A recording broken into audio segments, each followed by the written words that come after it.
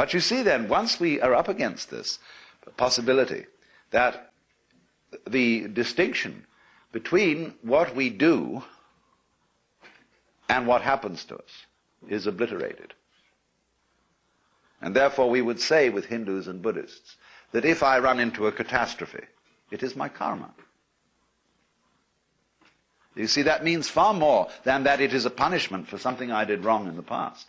That is a legalistic view of karma. But a naturalistic or organic view of karma is, in fact, that what happens to me is what I do. And that in a certain sense, I want what happens to me. We can use want, notice how we use this word. It means to desire and it means to lack or to need. We say to somebody, you're wanting, you're deficient in something that you need. So it's rather alarming, really, when you consider it, that you always get what you want, invariably. Even though you may think that it's entirely opposed to your wishes. But if it's your karma, everything that happens to you, put it in another way, everything that comes to you is a return to you of what goes out of you. Yes, obviously, that's absurd. If you confine the definition of yourself to your voluntary, conscious behavior. That's a ridiculous definition of oneself. Oneself, by any stretch of the imagination, must involve far more than the conscious and voluntary aspects of our behavior. And if we see that it involves intimately and inescapably the behavior of what we call the other, the not-self, the environment, and see that these two are moving together like the two sides of the snake when it swims, then you get a very curious feeling. You have to be careful of it if you've got a Western background. Because, and this is what happens to a lot of people who play around with psychedelic chemicals, there are many, many cases of inflation among these people.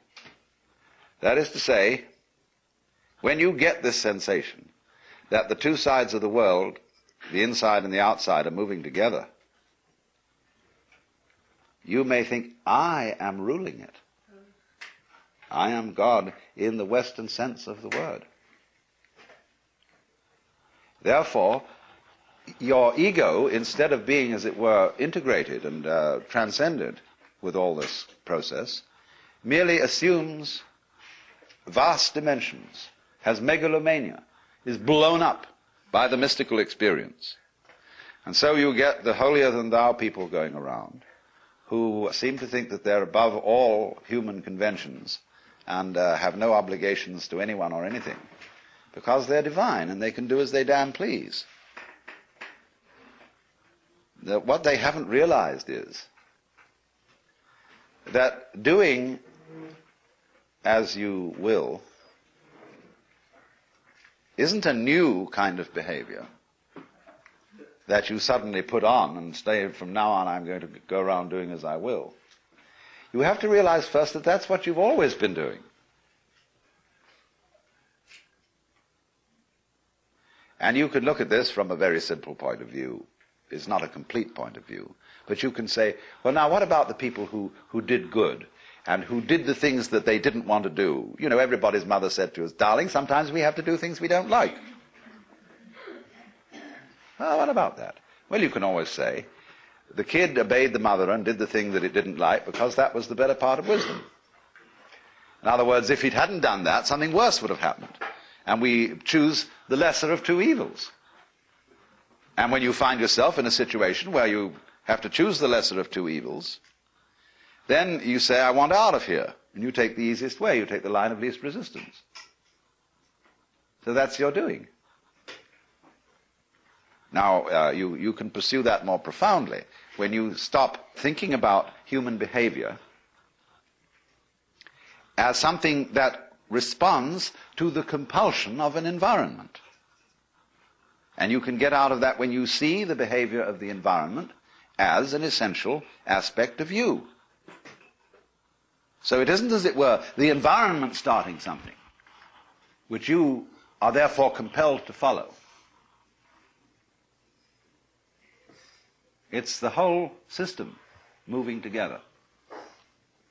So then, you get in the state of liberated or mystical consciousness, you very often feel that a hill is lifting you up as you walk up it. The ground seems to heave beneath your feet, and up you go. And you get this strange feeling of lightness, of effortlessness. Walking on air, never a care, you know. This wonderful sense that there are no obstructions anywhere. There's nothing, as it were, banging you and making you do that. It all flows together. And that's a very common sense. And that's, you are actually, in that state of consciousness, you are perceiving the goings-on, the Tao, the course of nature, in the way it's happening.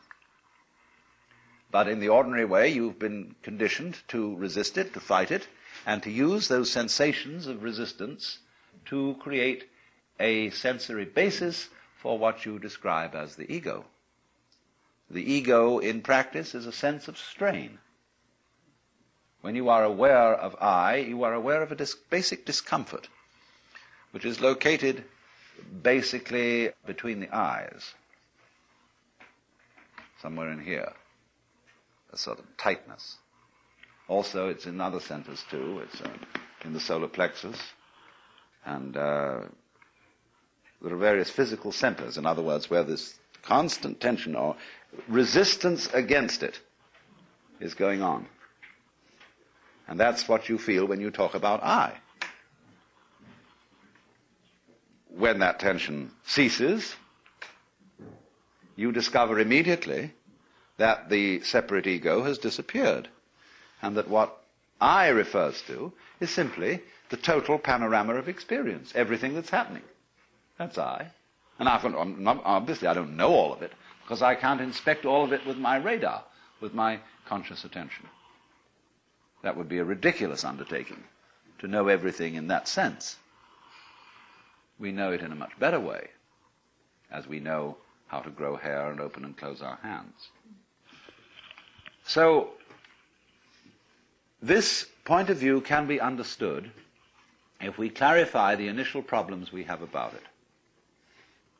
And I suppose the first problem is, if we accept the notion that everything that happens to us is our own karma, our own doing, then we have to be very careful of, shall we say, the devil of omnipotence, of inflation, of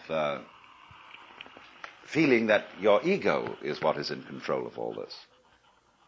And the second thing is, if you think then that everything that happens to everybody is what they really want to happen, then you can absolve yourself from any qualms about being unkind to someone, because you could say, well, the unkindness I did you was what you really wanted, wasn't it?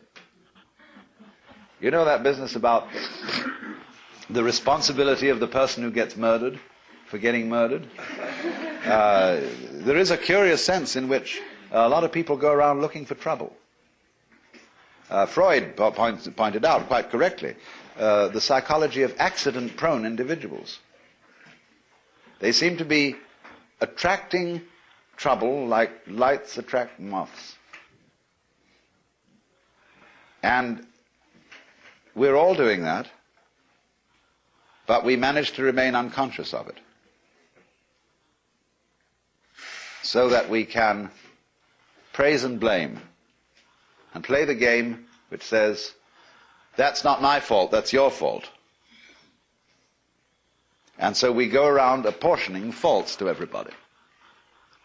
Because if we're going to apportion praise for what the good things people do, you can't make praise mean anything unless you also go around blaming. Praise and blame go together. Supposing everybody was acting in a praiseworthy way, and we praised everybody for everything, they'd get tired of it. They wouldn't even notice it anymore. So long as you're going to get a kick out of being praised, you've got to go around blaming too. It's very simple. But if you see the folly of that praising and blaming are just creating each other, then you don't praise and you don't blame. You just dig the whole thing. And that's why, when we encounter very great sages, you never hear them blame people, and they very rarely praise anyone.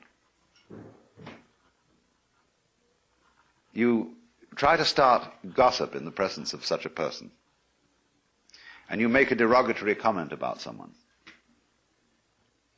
It's as if you had thrown a rock into a well and heard no splash. And a funny feeling, because that you get no response. You get no agreement. And if you praise somebody, there's also likely nothing to be said, except perhaps some remark that, of course, you're praising the beloved in all its manifestations. And this disconcerts some people terribly. I've always noticed that real sages never gossip, never criticize persons. And because they understand so well. The French saying, tout comprendre, c'est tout pardonner, to understand all is to forgive all, is so true if you are experienced in just the ordinary way of dealing with human problems. If you've been a counselor or psychotherapist or minister or anything like that, you very soon get to realize how vastly complicated people are, and to see that they really are in the messes they're in, not because of anything, but that's the way it is. And you stop blaming people, and because you don't blame people, you have open ears, and people come and seek your advice. Because they don't want to come to someone who's a counselor who will bawl them out. It's like dentists who simply accept the fact that people really don't take care of their teeth, and realize that the job of a dentist is precisely to look after people who can't be bothered to take care of their teeth. That's why he's in business. So a good dentist doesn't bawl his patients out because they didn't do this, that, and the other. Just accept it. Same with doctors. They know perfectly well that nobody's going to live by the rules of health. And they're very vague as to what they are. And, there's every kind of theory about how you ought to live and what is healthy, but they've changed in fashion. And you ought to eat this kind of diet in 1921. But by the time it's 1930, they've changed their ideas altogether. And by the time it's 1960, it's back again to a mixture between 1921 and 1894. Something like that. You see, it's always changing. So while the rules are not so... You see, if they were all absurd, it would be easy. But they're not all absurd. There's some truth in it, always. But nobody's ever quite sure. So the function of healers and doctors and so on is just to do what can be done to stop the mess getting too messy. And they must accept it as that. That's their job. If I were healthy, you'd say to the doctor, I wouldn't need you. So you're in business.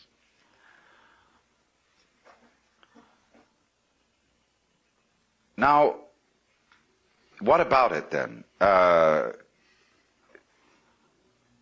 We have difficulty in seeing this mutuality of our relationship to the rest of the world because it's contrary to common sense, contrary to the way we've been brought up. And therefore we have what I would call an initial intellectual block to understanding it, quite apart from any emotional blocks or anything of that kind. But obviously, we must overcome that intellectual block if we're going to go any further and actually realize and feel this way of life's working in this relationship between what you do and what happens to you.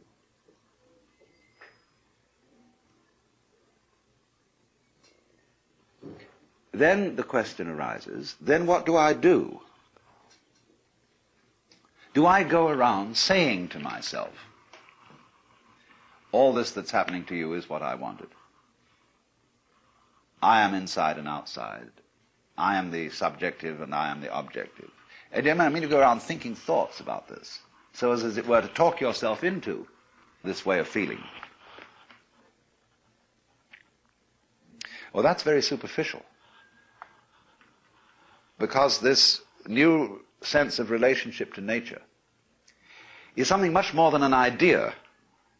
See, ecologists and physicists have the idea that this is so, but they mostly in their private life and in their ordinary human behavior are just like other people who don't feel it and who feel themselves in a Newtonian billiards game, even though they've gone on to quantum mechanics. So that there may be a transition from our ordinary way of feeling how things go on to the new way, we have to do something other than think. Because actually thinking is causing the trouble. It is by thinking that we divide the world into separate events and separate things. That is calculus. And Ananda Kumaraswamy once described the life of the liberated being as a perpetual, uncalculated life in the present. And you say, wow, I don't think I could do that. That saying of Jesus in the Sermon on the Mount, be not anxious for the morrow, the uncalculated life. If God so clothe the grass of the field, will he not much more clothe you, faithless ones? And I've never met a preacher yet who would really take that up. They all say, well, of course, that's too hard a saying for most of us. It's not practical. Everybody has to take thought for the morrow and calculate. Well, at this point, people can go in two directions. There's one class of people who will say, all right, let's live the uncalculated life. Let's not make any plans. And before you know where they are, they're living in a filthy pad and scrounging around and living on petty thievery and so on. This is the usual thing. This is got into it the wrong way. The first thing to do is, just as I said,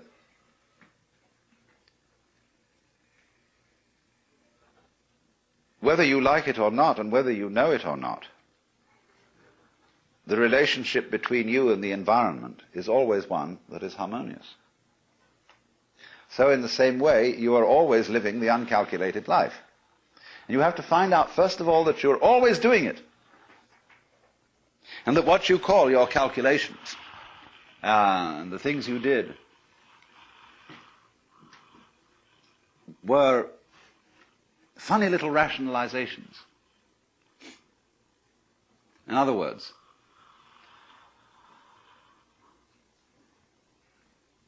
your ego has about as much control over what goes on as a child sitting next to its father in a car with a plastic steering wheel that is turning the car the way Daddy drives it.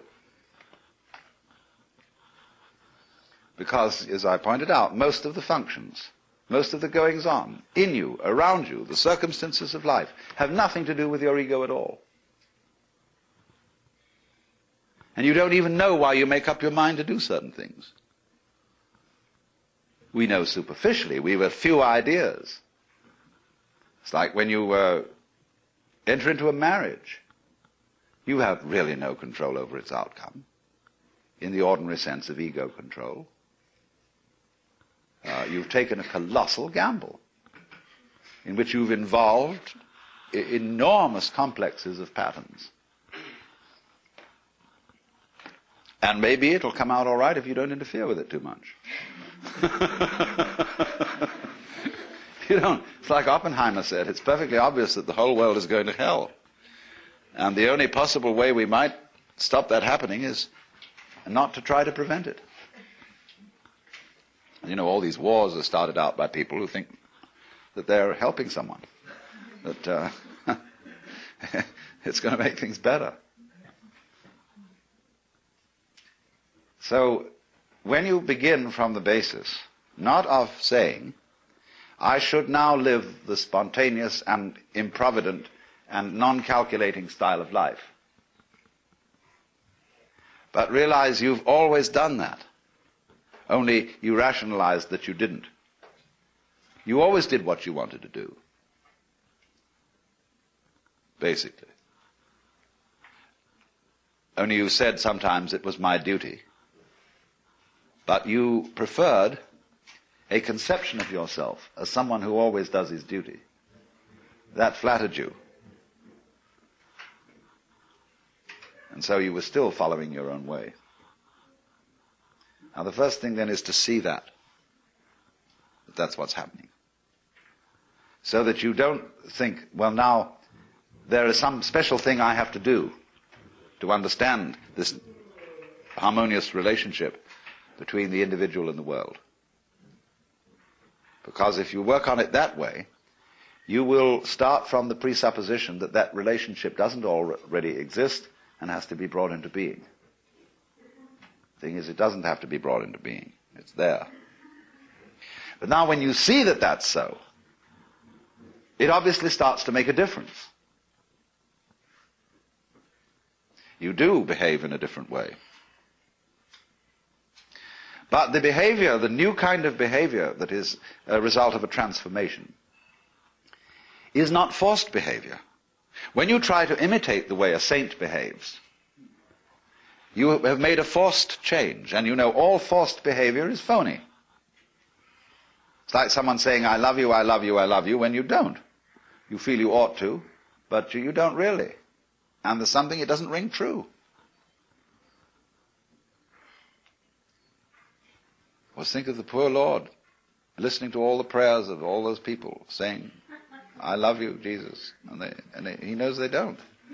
They're just saying this because they think they ought to. And be very trying. So whenever you do a thing like that, you see, you make a forced change.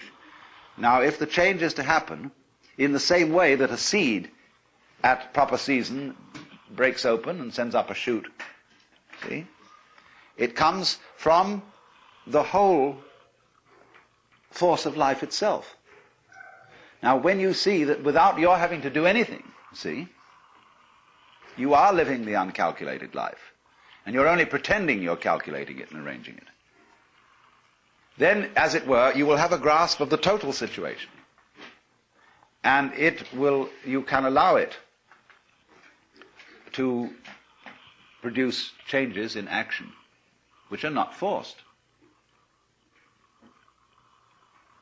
So this is why there is always a trend in every kind of spiritual doctrine which says something about grace, divine grace. There must come about something in you, a change, which you can't produce. And if you try to produce it, you will be a victim of spiritual pride. But on the other hand, all teachers are universally saying, you've got to make an effort. There's some discipline. There is something you must do. Well, that's the only way to get it across to people. That you, as a separate effort maker, are a myth, are a phantasm. Because if you really try to control your mind and only think the thoughts that you think are good thoughts to think, you will find that you're going round in a circle. Krishnamurti is awfully good at pointing this out. When people ask him, how do you meditate? He says, why do you want to meditate? Why are you concentrating? Why are you saying prayers? Why do you think you should believe in God? And it always comes up because I'm just a son of a bitch. I mean, I'm out for my own good, and this seems to be the way. So he says, you see, you don't have any genuine love at all. It's all fake. And so you have to find, first of all, where the genuine love is. Now, you love you, don't you? That's genuine. We won't argue about that. But then, when you start from this, I gave a talk some time ago to the Air Force. Their camp, or lab where they make weapons, do all the research. And they got a bunch of us there who were ministers and philosophers, and they had the nerve to ask us what was our basis for moral behavior, personal moral behavior. Well, I said, my basis for moral behavior is pure selfishness. And I'm talking, after all, to realistic people here, and I don't think we need to be sentimental and beat about the bush. After all, you're all warriors and fighters and so on, and you know how rough things are. So I'm going to say to you frankly, I'm out for me. But of course, I don't do it in a tactless way. I don't go around and hit people over the head and say, give me this, give me that. I'm much more subtle. I say the good manners and please and how nice you all are and so on, and finally people feel massaged psychologically into a state where they'll give. But then I said after that there's some things that bother me. The first one is, if I love me, what do I want? And furthermore, who am I? Because if I'm going to be realistic about getting what I want, I've got to be pretty sure what it is that's me and what is the state of desire in me. If I am desire, see, if I am a center of desire, what's it all for? Well, I think of all the things I want. Well, it so turns out that none of them are me. When I say I want dinner, that doesn't mean I'm going to eat me up.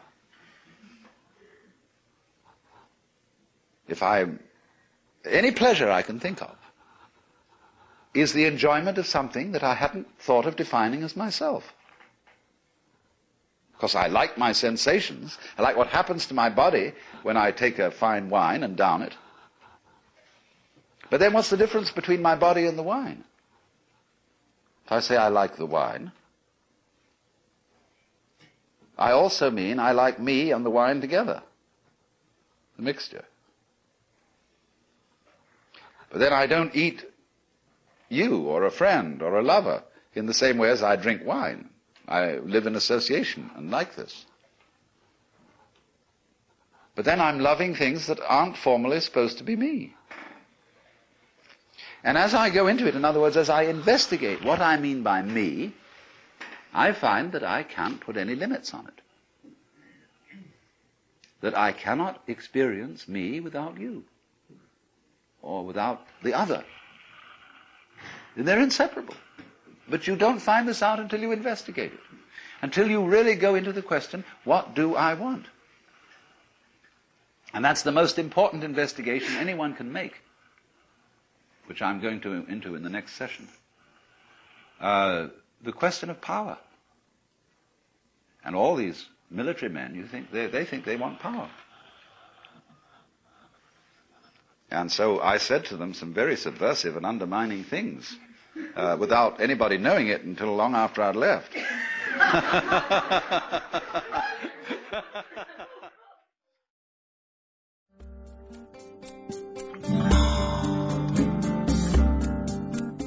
This concludes session 1 of Do You Do